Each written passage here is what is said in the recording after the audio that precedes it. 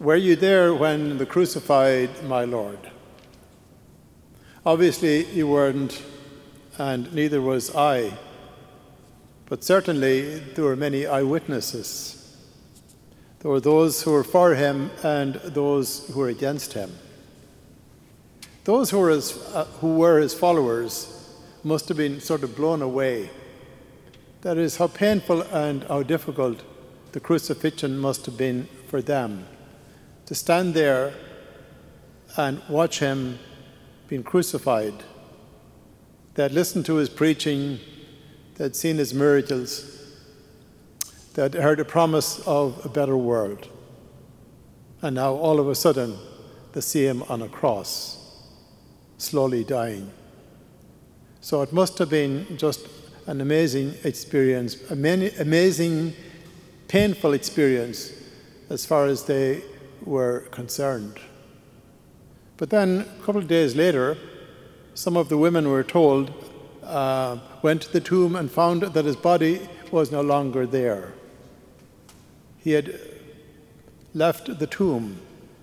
And again, for them, his immediate followers, how difficult that must have been. I mean, they were grieving his departure. And I suppose when they heard about the fact that his body was no longer in the tomb, they didn't really know what exactly to think. Now, that's the context for those two individuals that we hear about in today's gospel reading. That is, the individual called Clopas. We don't know who the other one was. It could have been his wife, for all we know. Anyway, the two of them were told were leaving Jerusalem on their way to this place called Emmaus. We're not really sure why they were leaving. Were they leaving because they were going home? Were they leaving because of the fact that they had some business there? Or maybe they just wanted to get out of Dodge. They felt that everything was just too much for them and they needed to clear their heads. Anyway, they're on the way, and all of a sudden, they're joined by this stranger. They fail to recognize him. We know that it was none other than the Lord himself. They were very downcast, so much so that he turned to them, he says, "Folks," he says, "what's going on here? Why are you so sad?" And so they give him their story, sort of from the beginning, how they're impressed by him, etc., etc. And he could have, at any stage, he could have interrupted them and said, "Listen, folks, I'm the risen Lord. You don't need to go any further." But he didn't actually do that. He allowed them to grieve. He allowed them to tell their own story. And then when they were finished, he in turn had a lot to say to them about the fact that, he says, let's face it, he says, if you know the scripture, it says that the Christ must suffer and die in order to enter into his glory. And then we're told that he explained the scripture to them about who he was. Anyway, by now they had been walking and talking for a long time. They obviously had bonded together, but it was time for the two that arrived at their destination.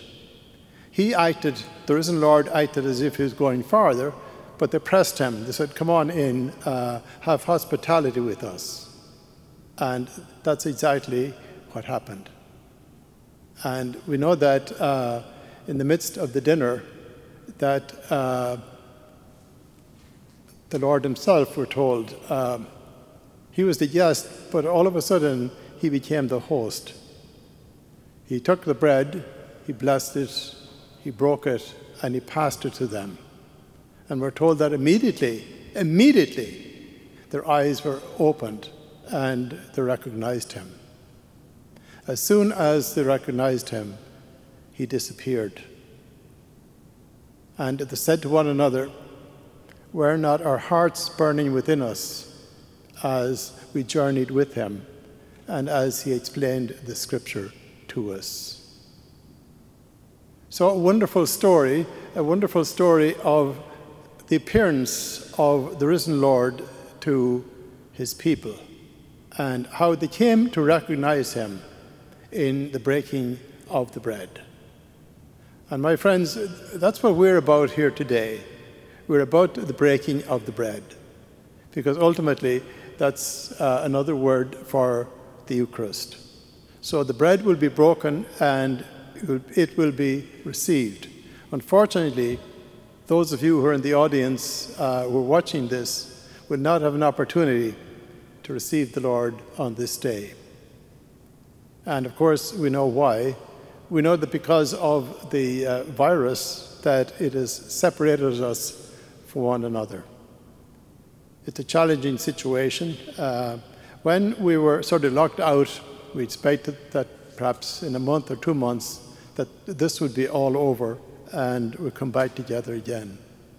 Now we know that it hasn't happened like that, that the virus continues.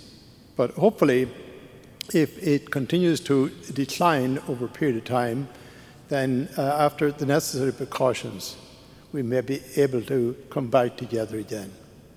But I think that in the meantime, just keep in mind that we miss the Lord, we miss receiving the Eucharist, we miss that breaking of the bread. But the Lord comes to us in a variety of different ways. He touches our lives and transforms us in a variety of different ways. So even though your hearts may be hurting because you're not able to receive the Eucharist, just know that the Lord, in His Scripture and in your prayer, you can experience His presence and His healing grace in a variety of different ways. Amen.